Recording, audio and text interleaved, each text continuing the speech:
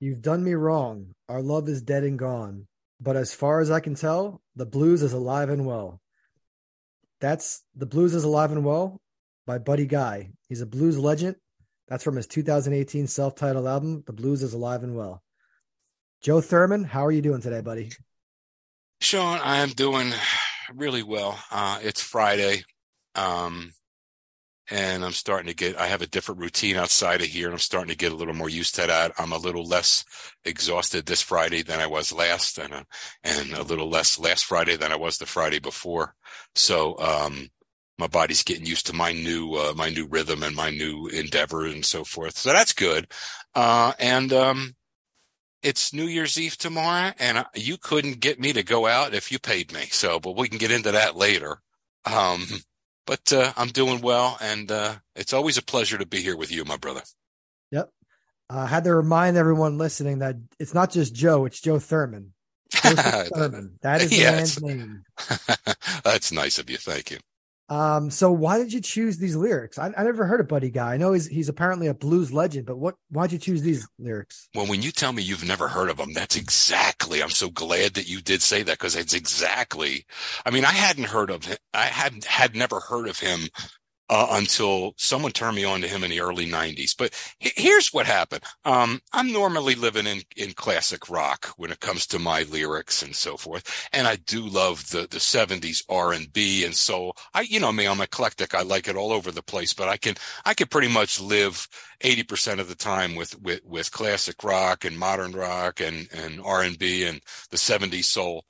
But I wanted to, because we always say here that, and I worked with kids for a long time, and kids get this notion that, what kind of music do you listen to? Or what kind of music do you listen to? And I used to tell them, dude, listen to a little bit of everything. Don't limit yourself. You're not living life to the fullest if you do that. The same way, if you go out and you speak to only people of your own race or creed or whatever, you're not living the right way. You're not getting the most out of life. I mean, I'm telling you, the greatest joys, some of the greatest joy I have is engaging with people that were different from me religiously, nationality and so forth. So that's that to be eclectic is really important. And I wanted to show that we were eclectic and that we can not only talk it, but we can walk it. So I'm driving down the road yesterday. I'm listening to my typical, you know me, I'm a Stones head. I think the Rolling Stones, I mean, it's just for longevity. And not only longevity, but the best front man in the business. And my God, they're still doing it. And then they lost Charlie Watts. God rest his soul. They lost him last year. But that band is just incredible. And to me, they are the alpha and the omega. I'm listening to a song they did on my playlist driving down the road the other day, and I'm cranking the volumes like crazy. It was Can't You Hear Me Knocking was the name of the song. In that song, Mick Taylor, the guitarist for the Stones at the time, has just a solo in the middle of this song, Can't You Hear Me Knocking? And he's just wailing away. And as he's wailing away, I'm thinking, I wonder what lyrics I'm going to, use for the show. And it just hit me. Oh my, him wailing away on this guitar. I'm thinking there would be no Mick Taylor. There would be no Keith Richards. There would be no Jimmy Page, Eric Clapton, Jeff Beck, all these guys that we idolized growing up and thought, my God, how did they do this? And where did they get these ideas and so forth? There would be none of these guys. All these guys consulted. They consulted the blues legends like Buddy Guy, Muddy Waters, Robert Johnson, B.B. King, of course, and all these guys, these rock and roll guys that we grew up idolizing. As we found out later, sometimes, when you're a kid and you're a teenager, you pick up the book, the rock and roll history book in like the fourth chapter, and the first three chapters is that you don't really, but when you go back and you get a little older and you see, wow. And you see pictures of a young Mick Jagger standing next to Buddy Guy, like with his eyes wide open and this kind of, because these guys could straight up pick that guitar. It was unbelievable. So I said to myself at that point, let me go back because, Buddy Guy does a song called Feels Like Rain that I didn't even mention here. This is from a song called "The Blues Is Alive and Well." And the blues sounds like a grammatical error, but I think in this case, it could be the Southern twang, but it could also be when you say the blues. If I said to you, rock and roll is still alive, that sounds right, right? Because I'm using rock and roll as a singular. He's using the blues, even though it ends with an S, the blues as one thing, one concept, one genre. So that genre is still alive. So, to the song, to the lyrics. Okay. So I just wanted you to know what motivated me to swing over and research a little blues. The beginning of the song is really cool. This is the second verse. You've done me wrong. Our love is dead and gone. But as far as I can tell, the blues is alive and well. He goes on to talk about, as long as his heart is beating and as long as his lungs are breathing, the blues is alive and well. And what I take from that is, as long as he can tell his story, and I think he has a lyric somewhat to that too in the song, as long as he can tell his story, the blues are alive and well, because he's living it. He's living the blues. And that's kind of what I like about the blues in general is, yeah, some people can say, well, it's a downer. It's a downer, but life is a series of ups and downs. It's a seesaw ride, and we all experience these things. So why not take some of these things that make us feel a little blue or a little down? Things don't always go our way, and filter them into an art form, a musical form. That's what I like about the blues. That, and really, to get back to the guitar, to get back to the electrical guitar, and the pioneers that go unsung. Buddy Guy, B.B. King, Muddy Waters, Robert Johnson, just these guys down in the Mississippi Delta that were tearing it up in the 40s and 50s, even Robert Johnson before then. But it's such a neat story. And I just wanted to show, again, my primary objective, I was spurred on by that Mick Taylor, the Rolling Stones guitarist, in Can't You Hear Me Knocking? It reminded me when I heard him just wailing away on this guitar. It just reminded me of these guys, and that's where we are with it. The lyrics themselves. Yeah, go ahead.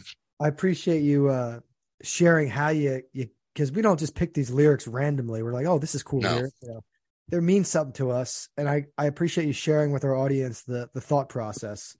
It's showing sometimes they'll jump out at you. You'll hear a song on the radio when you're going, oh, that's it. Sometimes you don't hear anything and you think, geez, I want to put something on the show. And then you start to think. So sometimes it jumps right out at you, and sometimes you have to contemplate it a little bit. But you're right. Go ahead.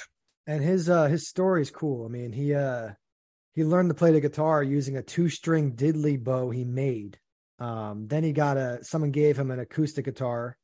And then he was also before he got really made it in music, he was working as like a janitor at LSU, the college, university. So he's got a really cool story, and I love learning about inspirational people and pioneers in their field because as an African American guitar player and as a blues artist, his influence reaches way farther than a lot of people may realize. I mean, I didn't even know. I'm sure I heard the name Buddy Guy before. I feel like maybe on Howard Stern's show he might have mentioned Buddy Guy. I'm not probably. Sure. Yeah. Because he appreciates music. And good guitar players, but this guy inspired people like Eric Clapton, Hendrix, Jimmy Page, Keith Richards. Yes. Gary Clark Jr., John Mayer. So, and he actually did. It said he played with the Muddy Waters back in the '60s a little bit. So, tremendous stuff. But in terms of just isolating these lyrics, I think they're good lyrics. Mm-hmm. The love is dead and gone, but as far as he can tell, the blues is alive and well. So, his love might be dead and gone with whoever that girl was. Mm-hmm. But now he's got the blues to sing about. Thank you for that girl, because she just gave him a lot of inspiration for a lot of his music. Now the blues it's going to be, it's going to be injected in the music now. What happened in that relationship? Exactly. You got it. Exactly. Like, this happened to me and this bummed me out. This is killing me. But you know what? As long as I have that, I can sing about it. So the blues are going to be alive and well because you keep feeding that fire. Because that's really how energy works. Energy is about like turning other energy into your energy and shifting it and things like that. I'm not a physicist by any means, but Right. he's basically turning his pain into something productive, and putting it into his music. So he's deflecting and using that negative energy from that relationship and turning it into something positive, which I just love that concept of people using energy. Well, they say with energy, you can't. Manifesting in life and really, doing something special with the energy and that inspiration. hmm You can't destroy energy. You can only transform it. So, you Exactly. know, yep. So that's a neat thing. That's one of the reasons I really believe there's life after what we call death. We call it death because to us right now it seems like death, right? It may be something tremendous. I mean, you and I've spoken about this before many times, that the moment we take our last breath, the people around us, if we're lucky and fortunate, people around us are upset, they're crying, and oh my God. But the soul that leaves our body might be like, oh, yes, that might be rejoicing. Like this is the best thing ever. I'm free. Like, oh, that kind of, so I mean, that really could be because, we are energy. So you can't destroy us. The energy in us can only be transformed. And how is it transformed? What does it look like? Where does it go? These are the questions that, we did one show on deep thoughts, but I mean, that's all real stuff. There are books written about this kind of thing. I mean, Yeah, it's just wild that energy can't be created nor destroyed. Yep. Only Only, transformed. only converted, really. So it's just, Yeah. we're not physicists or scientists on the show. We're just, two No, guys doing a show, but nor do we have to be to speak in basic concepts, right? I yeah, don't have to have a degree in theology to give you my sentiments about Jesus Christ, because I've read enough about him. All right. And I've watched enough things about him to make intelligent comments about it. I don't have to have a degree from Columbia Bible College to speak about him. Okay. So that's that's just an example. I don't have to hang around with the owner of the Philadelphia 76ers to make some basic observations about the basketball team. So, but that's the first thing. yeah, You don't have to do those things but yeah. go ahead. And I guess transitioning from the opening lyrics, rest in peace, Pelé. Mm, Probably the greatest soccer player ever in history. He was Brazilian. I think he lived till 82 years old. He's a legend. I mean, he scored. Look at his numbers. He scored almost a goal a game on average. yeah. So and he played like, a ton of games. I think he probably played over, close to 2,000 games, I'm guessing. Or maybe more. I don't know. He's got a shit ton of goals, but it was He's just, the, mhm. it was just tragic to hear that he died because 82, we talk about the average age of death and things like that. 82, we talked about how Franco Harris, 72, is kind of young. 82 is also kind of young Yeah. too. So In this day and age, it is. Um, my Pele memory, well, there are lots of them, but when I was a little kid, I'm coming back to 10 years old, 1974-ish, played some soccer in grade school and really liked the game. So the township had a team. We had a pretty good team. And I signed up for the township team and was playing. And one other player, a friend of mine, Brian, his father, was telling us about this guy. Now, this is before cable TV. This is before Sports Center. This is before all this stuff. But he said Pelé. And they're like, who's Pelé? And then he spelled it P-E-L-E. And he says, this guy is the best soccer player in the world. And he can do this and he can do that. And I'd like, he's explaining the bicycle kick and everything else. And we were like, wow. And I remember seeing little things of him on the news here and there. And then I saw one night, I was 10 years old. It was a Friday night, so Dad let me stay up. And my older brother was watching me, but I wanted to see they were going to have a segment on Pelé on this Tom Snyder. It was called Good Morning America, and it ran from 11:30 at night till 1 in the morning. So an hour and a half. But after I saw my little segment on, Pelé, I was to, go hit the rack. Well, I sat there watching the whole doggone thing. And then finally they did the last 10 minutes of the show. They got that segment in, but I was okay. I got to see, because of a while there, I was thinking, oh, geez, they didn't forget, did they? But I got to see at 10 minutes to 1, I got to see the 10-minute segment on on my hero at that time, which was, you're 10 years old, but Pelé. And then he played for the New York Cosmos, I think, for a while. Yeah, like But yeah, his post career, like there was a U.S. Soccer league. I think it was like North American Soccer League or something like that. They got a bunch of like international superstars, like Pele. I think they might have got Maradona too. I don't know. Giorgio, I think Giorgio They or got they something. got like a bunch of these big names. Yeah. But yeah, he was in that. He was in the Cosmos. But that's how a lot of Americans probably knew him, or the first was probably hearing about him because he won. He's the only player in history to win 3 World Cups. He won three Yeah. World Cups. And another cool thing about him is his name, because his name's not actually Pele. It's a Oh, it's long long. Yeah, a long it's name. But part of the name, the first part is Edson. And that Edson, he was actually named after Thomas. He was named after an American, Thomas Edison. So that's a pretty cool thing I just that's learned. pretty cool. And basically, for the people They just outside of removed the the thing, I. They removed the I. They called him Edson, but it was an inspiration of Edison, Thomas Edison. right? But for people outside the thing and really don't understand, he was the Babe Ruth. He was the Yeah, Babe he Ruth of is soccer. absolutely. Yep, good Um, dude, and he will be missed. and he was one of those players that he was adept with both feet. Because in soccer, because I'm a lifelong soccer player. I played some college soccer too. Um, and using both feet is not easy. Using No, both feet is required to be a high level player, and he was adept with both feet. It doesn't yeah, matter because the defenders try to push you on your weak foot.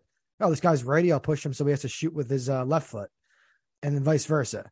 right. Whereas you're guarding Pele, and the defender is like kind of screwed. It's like this guy's just so much better because he's a lot of big time soccer players. Like we talked about a couple episodes of Lionel Messi, who just won his first World Cup. Um, they're anticipating what the defense is doing and what the players around them are doing before it happens. They're constantly thinking and anticipating what's going to happen next. So the combination of his skill, his God given skill, the ability to use 2 feet, the work ethic, anticipating what others are going to do, just led to a prolific career. Yeah, and in other countries, there's just a lot of because it's their game and they're so good. It also reminds me of that same team a couple of years later, my township team, and we were look, we were good in our league. We were really good. But one of our coaches knew somebody from North Jersey, and they got this team, a bunch of Ukrainian kids, and they came down to play us. And I'm going to tell you something. They kicked our ass. They did. They kicked our ass left and right because this was their main sport from their country, and they lived it. And we thought we were good, and we were good for American boys in a normal American town, and we play 4 sports a year and so forth. And we were like 17-3 one year or something like that. We were good. But they came down and they humbled us. It's that old saying, there are two types of people in this world, those who are humble and those who will be. And they came down and we ate some humble pie that day. We couldn't believe how good these kids were. But Yeah, I yeah. digress. Every town's always different, but I played travel soccer for most of my youth, and Mm-hmm. there was just some high level players in different towns. But what happens was these super clubs started being created, these training academies. We had one called Match Fit Academy, another one called PDA, Players Development Academy, and they Mm-hmm. would basically just recruit and get the best players all over the state. And they being like it's almost like they were playing pro soccer. These players were just so much Right. better than everyone else. Right. So we had our I played in some like special clubs too, but we had upset them a couple times and here and there, but those clubs are by far better than a lot of us. But anyway, I digress. Rest in peace, Pele. He was a hell of a player. I'm sure he was a hell of a guy. I just want to say one more thing before you close the book on him. Okay. I saw on Sports Center they're going to have him laying in state on the 50-yard line of the pitch in there in his hometown or wherever in the home where he played on the 50-yard line. And then they're going to carry him or have a procession through the streets. So there's more to watch. There's more to see to keep your eye peeled toward people who Absolutely. watch Sports Center or something like that because that's powerful stuff, man. Yeah, they're gonna have some cool commemorations and whatnot. Yeah, We had to make sure because it just happened, I think today. So, yeah. so Yesterday, yeah. good timing for the show that we get to mention him and commemorate his life. So moving on to our actor tonight. Joe, you chose this one. How about I'll let you introduce him? Sure. Now, as we say here all the time, we are going to, if you picture a fence post, every 100 yards, a fence post, those posts are going to be the giants in the industry. And in between, we're going to have actors who are behind the scenes and are really, really good, and they go unrecognized or don't get enough credit. Ed Harris comes to mind as one of mine that's really good that never gets the right credit. But tonight I'm going to do a fence post, guys. I'm not going to do my holy grail. And I told you who that is. I'm not going to do that one for a while. I'm going to pick a special time to do that one, and I may have to go 7 deep to get his. But this is a giant, Mr. Denzel Washington. I mean, what can you say? I have a top 5 here. And again, top 5s are subjective, right? Denzel, you could have your top 5 and someone else could have their top 5. And we may not have a movie that overlaps on any of our lists. Okay. He's that good. But you also bear in mind, me, I'm not going to say a Civil War buff, because when you say Civil War buff, you imply that you know a hell of a lot about it. I don't. I'm not a Civil War buff. I don't know enough to call myself a Civil War buff. However, I'm a Civil War enthusiast. So my number 5 is a movie called Glory. It was Matthew Broderick was in it. It was about an African-American regiment in a civil war. And if you look into history, I don't know if we win that war without the help of our African-American brothers helping the Union. But he played a part. It wasn't a giant part, but he was there the whole movie. It was a pretty good part. He played a private in the United States, in the Union. And Morgan Freeman was in the movie. Broderick was in the movie. I mean, it was a really good movie, and I dig Civil War stuff. So that was my 5. 4 was the movie or play. It was the movie Fences with Viola Davis, who we mentioned a couple weeks ago. 3 was a Spike Lee joint. Okay, it was He Got Game. He was Jesus Shuttleworth's father in the movie, and what a character he was. Number 2. He had a great afro on that movie too. He did. He let that out there. Number 2, man, 2 and 1. 2 and 1 kept bouncing, kept toggling. They could have gone either way, but 2 was Remember the Titans. The football coach. Great movie. Great movie. And not only that, speaking of Gettysburg,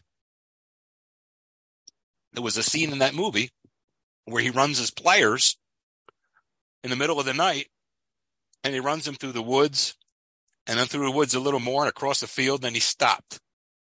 And he says, "You see this? This is Gettysburg, fellas.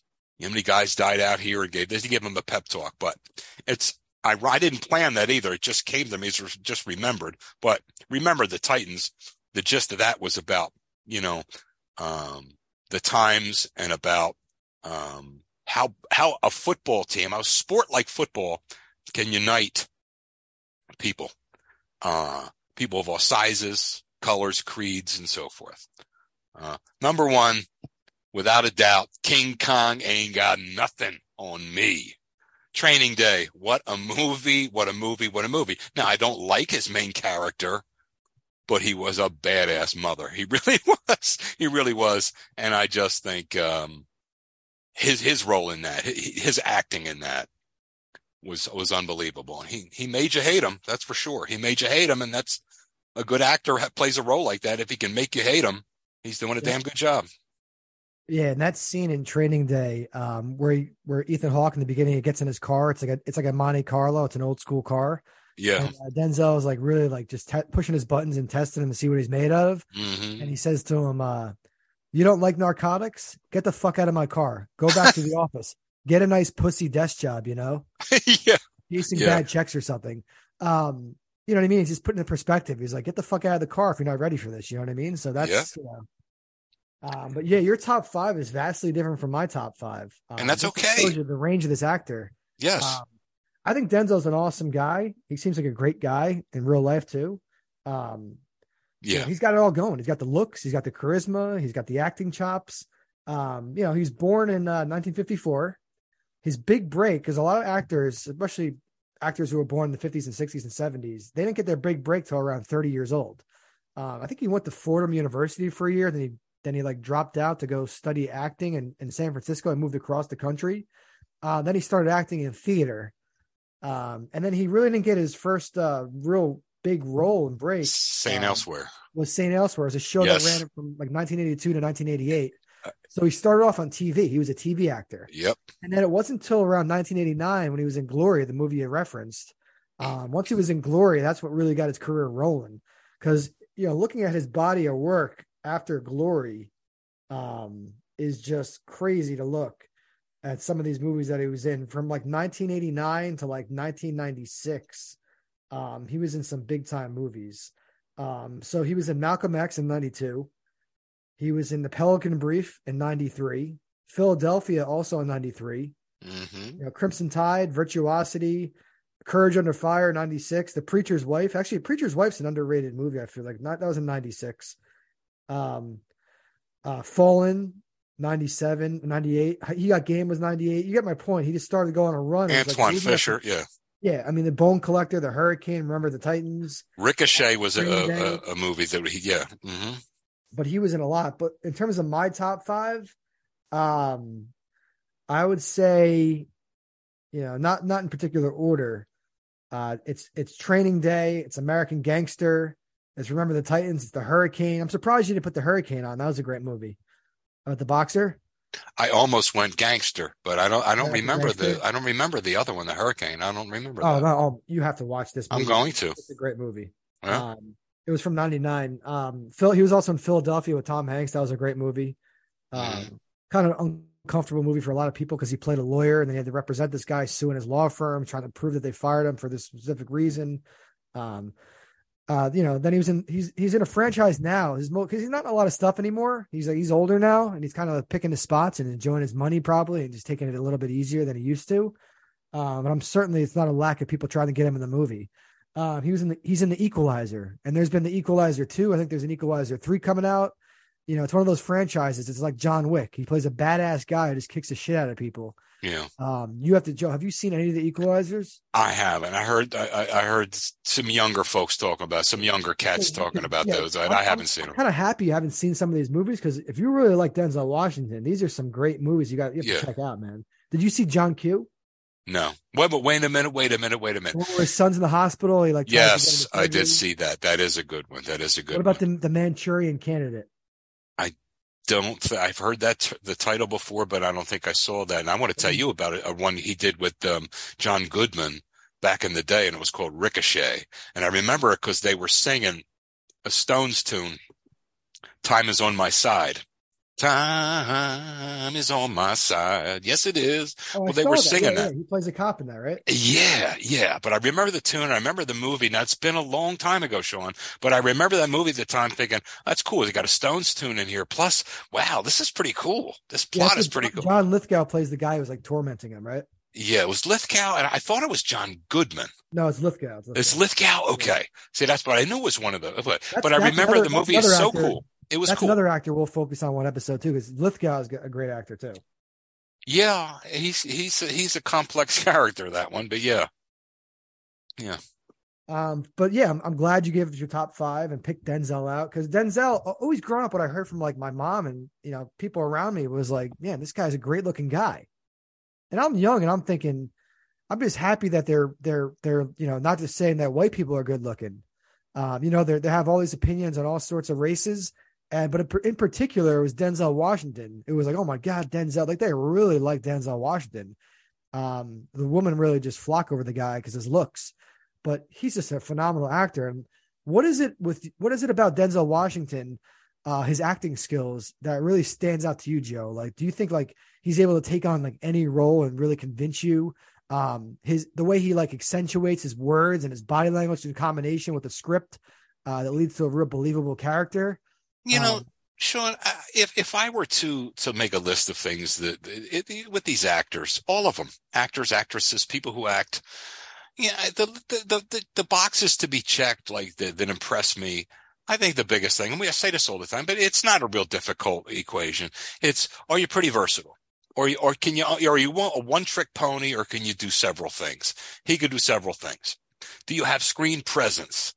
This cat has presence. When he's in the room, you know it. When he's on the screen, you know it. He's just got the presence, whatever it Exactly. is. Presence is because they say you're either And a then star, longevity, but go ahead. you're either a star or you aren't. Yeah. This dude's And a then star. it's longevity after that. Yeah. But Yeah, that's so it. he's an awesome actor. Glad he's still alive. I don't want to be doing an episode in the in the near future where we're like commemorating Denzel Washington's life. I'm hopefully, the man No, stays it's alive. kind of early for that, I hope. Well, because all these guys are dying. Like Franco Harris was 72. I don't know, Pelé's 82, but Denzel, he was born in 54, so he's not that old, but he's in that age range where you never know if suddenly something could happen. Yeah, getting a little long in the tooth. Hopefully he's like Clint Eastwood. He can just live till he's 90s and keep doing his thing acting wise, Yeah, yeah. Is Clint still alive? Yeah, Eastwood's still alive for sure. Wow, that's he's fantastic. Still doing his thing in Hollywood, his own Hollywood production company. When I was in New Orleans, actually, one of my Uber drivers said he like drives for like Nick Cage and Clint Eastwood. He was like telling us some interesting stories and whatnot, but he said Clint Eastwood's a really great guy. It's cool. The last I saw of Clint Eastwood was that movie called El Camino. That was pretty cool, man. It was okay. It was all right. Yeah. Not bad. We both digress over here. Denzel, keep up the good work. All right. Yeah. Shout out to Denzel Washington. We love you, man. As far as our Snapple fact today is Snapple fact number 45. Yes, elephants are capable of swimming 20 miles per day. And one of the reasons that they can do that is because they can swim completely submerged underwater and use their trunks as like snorkels. So the snorkels can stay above water while they're underwater. And they swim, they can swim up to, at least 20 miles per day they're capable of. And they're these huge, magnificent animals. Yeah. And it makes sense. You know what I mean? Because now that I'm thinking about it, I've seen like these National Geographic videos and things, and I've seen elephants in person too at like, at circuses and at like, safaris and whatnot. But, it's pretty cool. They could use their friggin' trunk to breathe. Like it's a snorkel. That is right. I was actually a little surprised. I mean, I know animals can always do more than we think they can do. I know they do peculiar things that we never realized, but I just didn't think. I thought to myself, wow, that's a hell of a long way for an animal that big. But you're always surprised, That's why Snapple facts and so on, that's why they're mostly always surprising like that. But I guess you're right. After you really, really think about it, it does make some sense. I mean, they are big, but that's a lot of muscle there, So they're amazing creatures with their memory, and they're really neat. And people love to interact with them. The circus people and so forth, and zoo people. My most recent memory of an elephant, I just saw this movie, this new Brad Pitt and Margot Robbie movie called Babylon.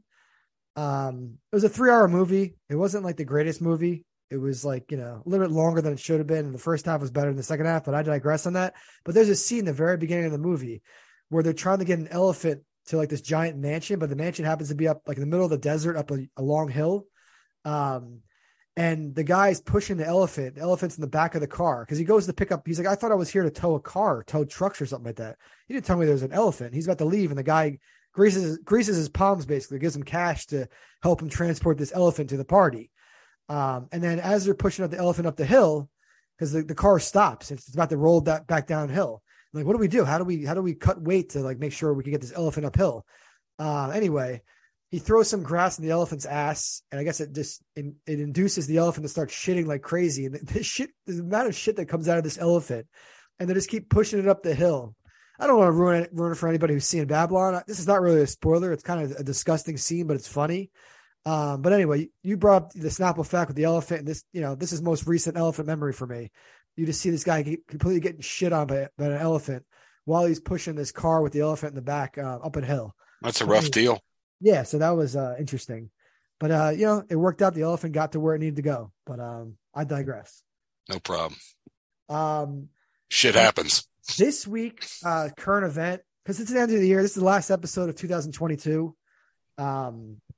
I want to talk a little bit about. I saw an article, New York Times. A man was sentenced to 16 years in prison for plotting to kidnap Michigan's governor. I believe her is Whitmer, Michelle Whitmer, I believe her name is. Yeah. And I'm just happy that he was, he's finally like sentenced to, prison. 16 years doesn't sound like a ton of time for a guy who like plotted to kidnap a governor. But this stuff is popping up all over the news. It's like these people they're getting really like these citizens, because it happened on January 6th with the riots and the Capitol Hill thing. That I'm not going to talk about that because that's really political. But these people, they have these strong political views, and they get so crazy. And I guess they have too much time on their hands. This guy was an unemployed vacuum repairman. He was living in like the basement of like a vacuum shop, and I guess he just had too much time to think. Idle minds make you do crazy things. I guess there's a quote like that, right? It's idle minds or something like that. Well, you get a guy like this too, who's very susceptible to indoctrination.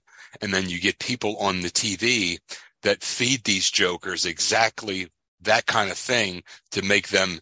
Now you've already got a guy that, like I said, you got a volatile character here. So now you've got a TV network feeding them information that's going to send them ass over heels. So who's to blame? I think the so-called television network, or the shit pile, since we're talking a lot of shit today, a pile of shit, I'm not going to mention any names, but that network that feeds jokers like this, that kind of information should bear some responsibility too. But I'm not going to, Sean, I'm not going to get political. I'm starting to feel my triggers go. I'm just going to bring it down here. I'm going to let you talk a little bit more about this character, and then I'm going to move on to the next, because I don't want to venture into anything here. Go ahead. You can finish the story. So he was an adherent of something called, I didn't even know this existed. It's called the Boogaloo movement.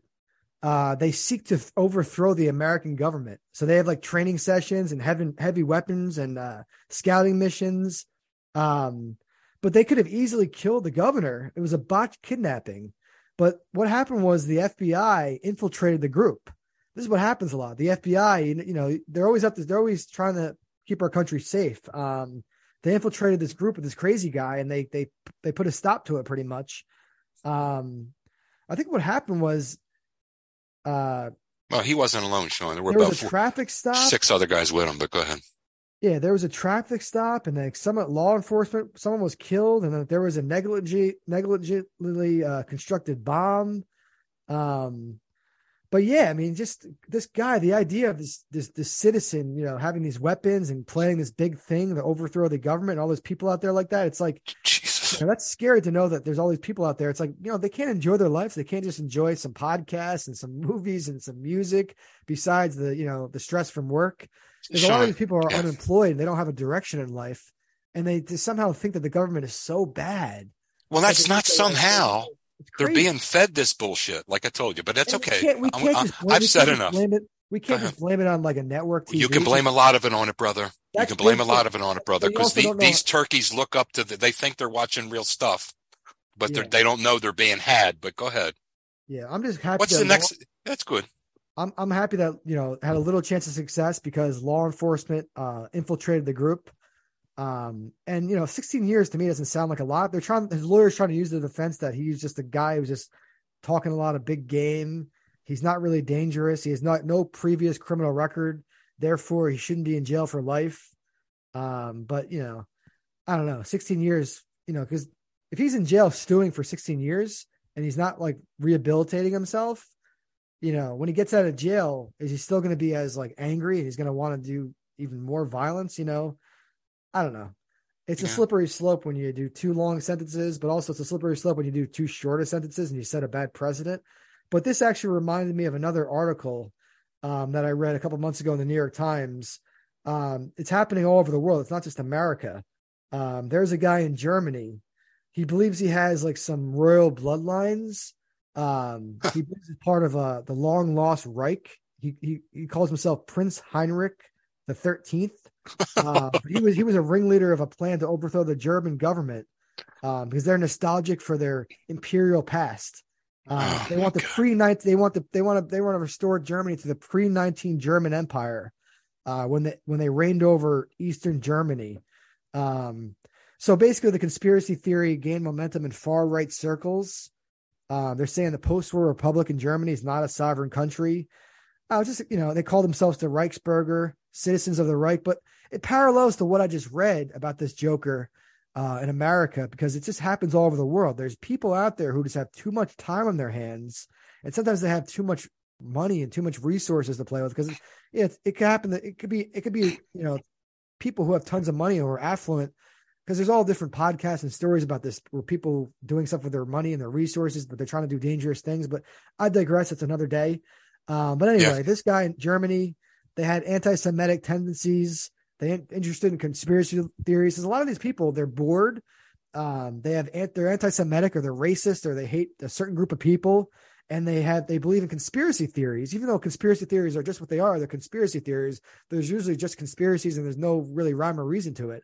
But they start to believe these things. And as you said, they start to watch these different news networks and consume their news from different newspapers, and it gets a little bit crazy. And they somehow organize other like-minded people like them, and they try to like overthrow governments. And it's like, thank God that we have all these like special agencies like the CIA and the FBI doing their thing to protect us, because politicians, you might not like all politicians and what they stand for and what side they're on, but their life shouldn't be in danger. You know what I mean? So I agree. I just, I'm gonna, you know me, so I'm gonna go real gingerly here and just say that, I could just tell you that, I saw, Sean, this is a true story. You can investigate this if you want. One guy drove halfway across the country to get to DC and to a certain pizzeria because he saw with some group. I forget what the name of that group is. There's some kind of a weird, it's a letter and a number. I don't forget what it was, but it's nothing but these asinine, idiotic stories. And he drove halfway across the country to get to a pizza shop in Washington, D.C. because this website and these people were telling him that Hillary Clinton, in the basement of this pizza shop, I heard about that. was abusing kids and doing this and doing that, eating babies it's unconscionable. You got to be telling me, like, you're kidding me, right? You're absolutely kidding. No. And this poor, look, this stupid, really, this poor stupid bastard believed a lot of what was being sold to him through these certain networks and certain groups and he was for real. And he thought he was doing the right thing. He thought he was going there to save kids. I can't blame him for going there and wanting to save kids. But the problem was the premise was all screwed up, and the premise was wrong, and the premise was just, look, you can think what you want about Hillary Clinton. Do you think she's killing babies? I mean, what in the name of God? Is she doing it in a pizzeria? Like, that's the other thing that and the basement of the pizzeria, more or less. Yeah, that kind of a thing. So, I mean, QAnon, or I don't know what the hell, something like that. Yeah. Some kind of a lot of these people, they meet online. So there's like dangerous websites like Reddit. People think Reddit could be dangerous, but Reddit's pretty much moderated and it's very under control. But then there's websites like 4chan. I believe it's a Japanese guy who like runs it or owns it. And 4chan basically like has like a bunch of like crazy people, conspiracy theory people who congregate and get together and try to like do like a lot of like violence and do dangerous things and kill people. And but once these like-minded people get together, they're only increasing the beliefs of each other. They're only bolstering the beliefs of each other. They're like, oh, you believe that too? Then if you believe it, then I believe it. And then, you're probably right. And like, they're just, next thing you know, it's like their own insulated world, and they can't see straight. They can't think objectively, and it gets really dangerous. And I guess they don't care about their lives that much, to the point where they think it's more, their lives don't matter. They're willing to sacrifice their life and possibly go to jail or die to carry out their goal and agenda. But I'm just glad that I don't operate in these dark shadows and dark corners of the internet and the world. And I just read about the news stories about when the government or people stop these bad things from happening, because there's a lot of angry people out there. And, I'm happy that Joe and I, we're Joe Thurman, and we're just doing our podcast, and it's really lighthearted, and it's very, a lot of topics that aren't that serious, except when we get to like a current event, maybe we'll start getting a little bit more serious, or we're talking a little bit about our spiritual beliefs and religion, which is not that serious, but it's just something we believe in. Well, Sean, I mean, let's talk But about it very briefly. If we're going to do this, we got to address the 800-pound gorilla in the room. How in the world, those people that stormed the Capitol that day, how in the name of God did that many people, how did that many people, absorb and believe the false information that they did, to the extent that they were going to raid the Capitol, and for them to be literally feet from some of our lawmakers, and I don't care if they're Republicans or Democrats or independents, to have people like that go in and do the things they did. I'm telling you, I was never more sick to my stomach in my life about anything that I saw, because really, those people, if they would have been leveled with, they would have been pissed off that they lost the election or whatever happened or whatever it was, but they would have been pissed off and disgruntled, but they wouldn't have done what they did. They did what they did because they were encouraged. They should have been discouraged. It still takes the person to make the decision. And I think what happens with a lot of these networks, it's not always because honestly, the networks are really, Sean, no, they're a lot, I'm not buying that. Less influential than what happens when people get together with their crazy ideas and they start reading these other papers that I'm are more extreme. I'm not going to buy that. Those networks are tremendously influential, and those QAnon or those websites, they're tremendously influential. QAnon, and these guys, the websites are, but these guys are susceptible to that, because these guys are real. Most of them were very, very that's susceptible to indoctrination. Let's just put it nicely. That happens on both sides, though. I mean, that happens on both sides. I don't really watch. Well, I think to draw a false comparison, or what you're doing is you're trying to draw a false equivalency, and really that's a lot of horse shit, to be honest, just between me, you, and a lamppost, to say, well, you do it and we do it. No. I'm going to tell you something. There was one side predominantly that was involved in storming the Capitol, and I'm going to tell you something. Well, I better dial this down, because I'm really going to go thermo, and I don't want to do it. Sean, what we can say about this whole thing is, what you and I can say about this, and this is live. What we could say about this whole thing is, your point that you were trying to make about this was, when you feel good about, look, the thing about storming the Capitol is that, unfortunately, a couple people did die because of these idiots, but in the long run, the Congress was able to do that day what the framers would want them to do, and that was to fulfill their obligation, and they did that. So the good side did win. Unfortunately, a couple innocent people had to die because of these morons, but it's okay. And I'm not going after any political party. If you were there that day and you were storming the Capitol, I don't give a goddamn what your political affiliation was.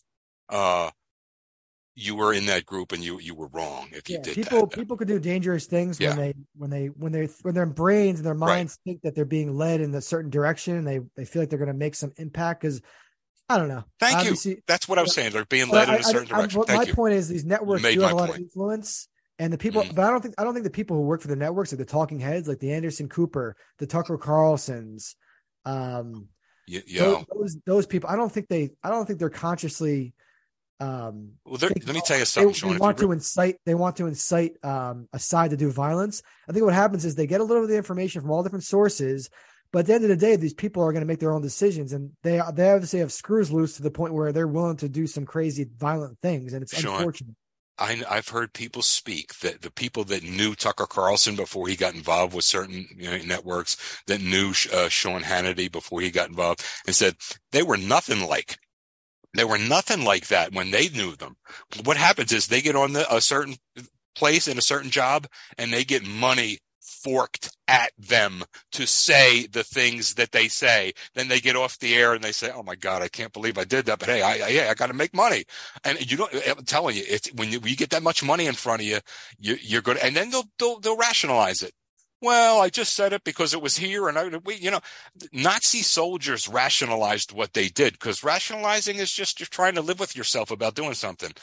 So I'm just being honest with you that guys like that, and I'm telling you, I know one guy in particular said Tucker Carlson he was nothing like that, but he got on here and he got money and he got paid, and now they get off. Now, how many times do you see I've seen 2 or 3 people from certain networks say, I can't do this anymore.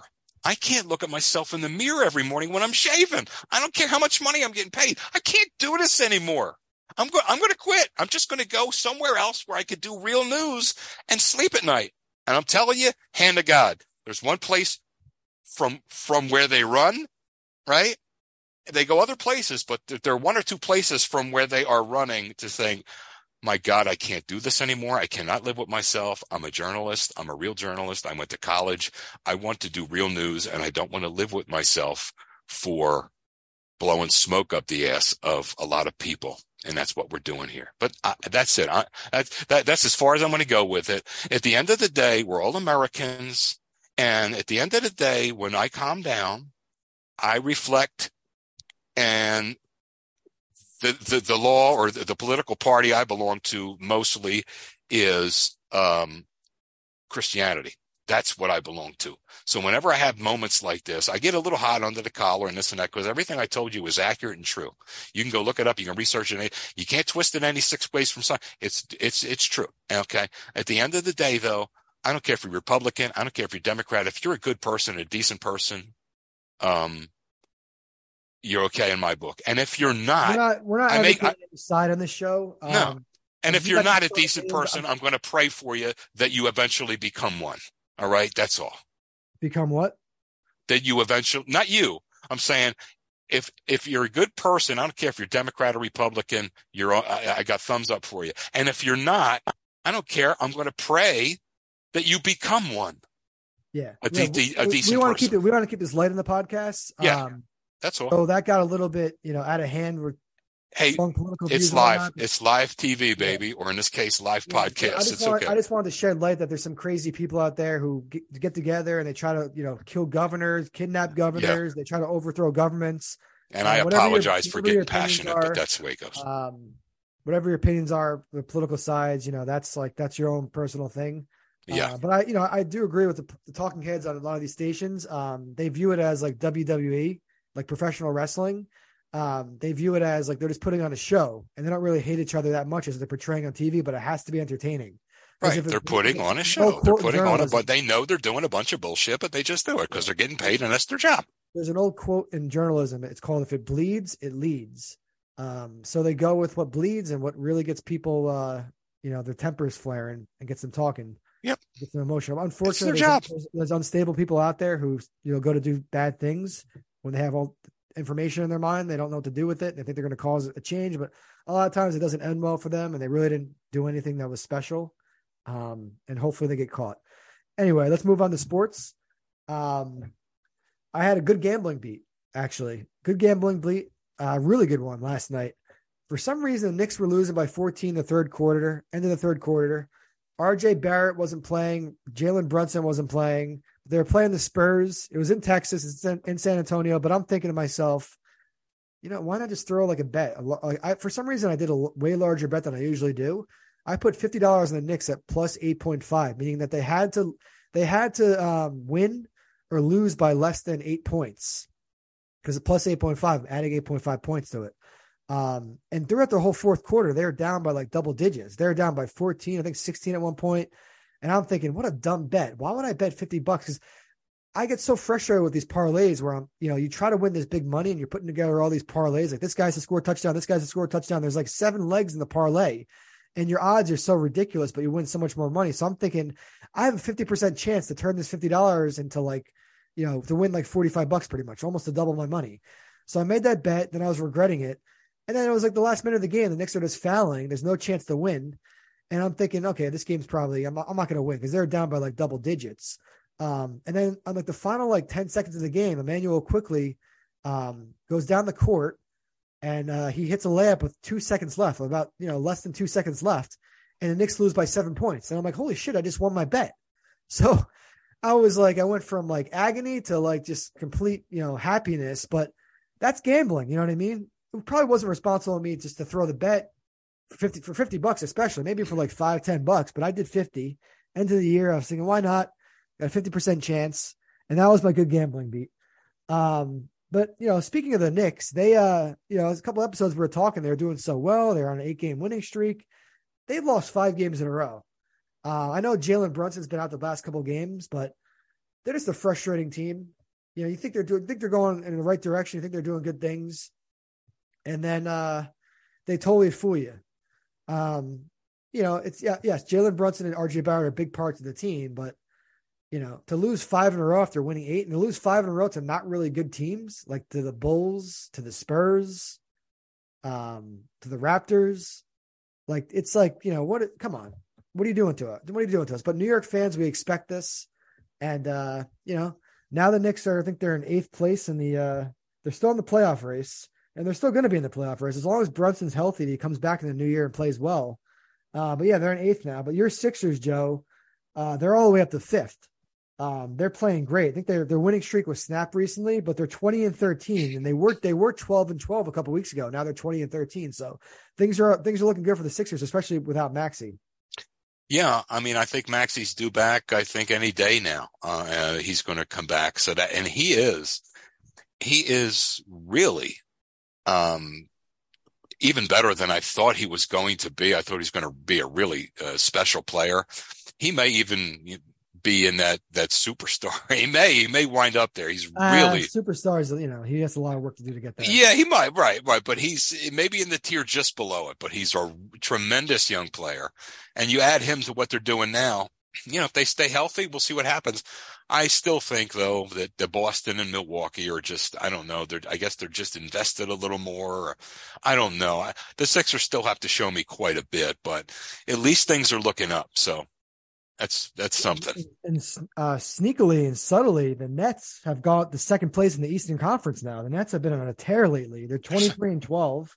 The Nets so Kevin Durant and Kyrie Irving, that connection's really working. And I don't even know if Simmons is even playing a big role at all. Who? Ben Simmons. Oh, okay. Okay. But the Nets, they haven't lost in a while. I mean, and they're beating some good teams. They beat the Hawks, the Cavs, the Bucks, the Warriors. Let's see who else they got in here. Yeah, I mean, not every team was great. Their last loss was on December 4th versus the Celtics. But since then, they haven't lost, and they're playing really well. So it looks like that coaching change from Steve Nash to Jacques Vaughn is working out. And when you have a healthy Kyrie and you have a healthy KD, the combination of just 2 superstars, they can beat a lot of teams in the league, especially offensively. Because in basketball, if you just have like 2 or 3 good players, you don't even need the other players to really shoot the ball much, if ever. You can just keep passing the ball around between those 3 guys. And obviously the other guys touch the ball too, but they get those guys open shots and do picks and screens and whatnot. And they have the natural talent off the dribble, and they can get a shot anytime they want. So that superstar power is really driving the Nets now. But in terms of college basketball, Villanova was doing pretty well since Cam Whitmore came back. But we lost to UConn on Wednesday night. UConn was ranked 2 in the country. They're undefeated. I didn't expect us to really win, but I thought maybe we would. But we still don't have Justin Moore back. But, I think things are looking up. We're playing Marquette tomorrow on New Year's Eve, an afternoon game. And then after that, we're playing Xavier. So we got a tough Big East schedule coming up. So we'll see what we're made of. An unfortunate thing happened for Villanova was in college basketball, there's a lot of transfers now because when you transfer, you don't have to sit out a year anymore. In the past, you had to sit out a year. And now there's all the national NIL deals where the players are getting paid. So one of our point guards, he's only a redshirt freshman now. His name's Angelo Brizzi, who was not our point guard anymore. He wasn't playing much, but he decided to transfer. I thought it was kind of a hasty decision. I thought if he really stayed in the Villanova program, he would probably, by year 3 or 4, he'd probably be a tremendous player. But I think he saw the writing on the wall. There's another point guard we have, excuse me for coughing. Another point guard we have, Mark Armstrong. He's been playing well lately. He's getting more time than Brizzi. And I guess Brizzi didn't like that he wasn't getting a lot of time. I got to get your cough button fixed, but go ahead.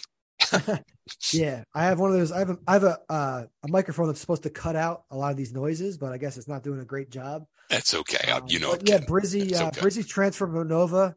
I wish him the best, but I really wish he wouldn't have given up so quickly because he knows he doesn't have to sit out a whole nother year. And he probably figures do it before the semester ends. He'll go to another school second semester in the spring, and then he'll start practicing with a new program. But I don't know. I don't like players giving up that quickly because we attract a lot of guys at Villanova who buying into our program and know they're not going to play right away unless they're like absolute megastars like Cam Whitmore. But, I think Brizzy, he was recruited during COVID. So Jay Wright and the coaches didn't really get to see him a lot in person. They kind of recruited him virtually. So maybe that was part of the issue. But I saw some flashes of potential in him, and he really played hard. He was diving all over the floor. I really wish he would have given us another year at least. Because Chris Archidiakono is our point guard now, but he's really not the right guy. He's playing because he has more experience and he's been in the program for a couple of years. But I always expected that Mark Armstrong and Brizzy would take over his minutes. But I guess Brizzy also sees Justin Moore coming back. And, excuse me, I cough. I got to take a sip of water here. But, yeah, so best wishes to Angelo Brizzy. I wish he wouldn't have left our program, but we always say once a Wildcat, always a Wildcat. So best wishes to him. As far as NFL goes, the Cowboys played last night. They beat the Titans. It was on Amazon Prime. I was excited to watch the game. I went to a local bar because they had $22 lobsters. You got a $22 lobster, get a 1.5 pound lobster, corn on the cob, and fries for $22 every Thursday. I'm like, why not try it out? And I get there's not a spot at the bar. And they go to put the game on to me. But then I asked, like, while I'm waiting, I'm like, do you guys have any lobster left? And they ran out of lobster by 8:00. So I gave up on that. I walked out of the bar.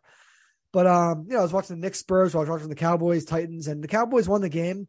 Dak played okay. I think he had one bad interception, but he had a couple good touchdown passes. The one pass, I believe it was to Gallup, was a really nice pass. Or it was to Schultz. I think it was a tight end, the back of the end zone. So, he's doing his thing. He's serviceable, but he's still Dak. He's still not a superstar, and he still has his moments where he loses his focus, dumb interceptions. But Joe, did you have a chance to watch the game at all last night?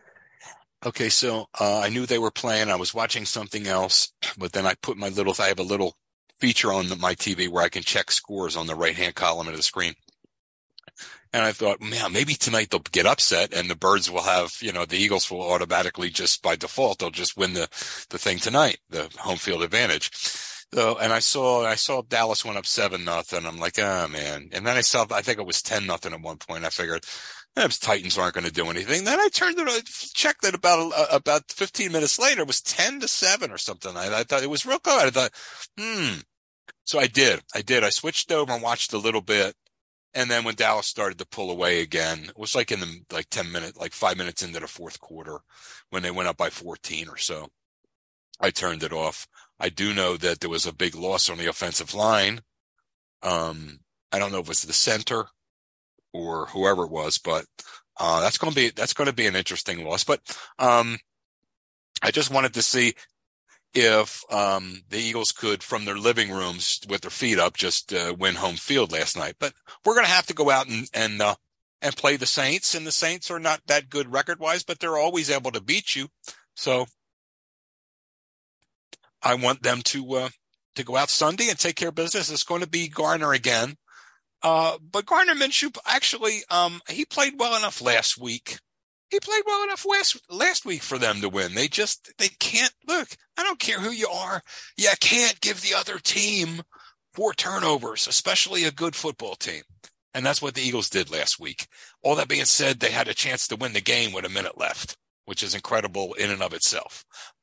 This week, take care of the football, take care of the Saints, take care of home field. Yeah, it looks like you guys are facing a really tremendous quarterback in Andy Dalton. So, yeah. The Red Rocket. I mean, I had high hopes for him on the Cowboys because I thought he would be a really good backup, and then he got a chance to really play a lot, and he didn't really do that great. But he's always been a weird quarterback. I don't think he's ever won a playoff game.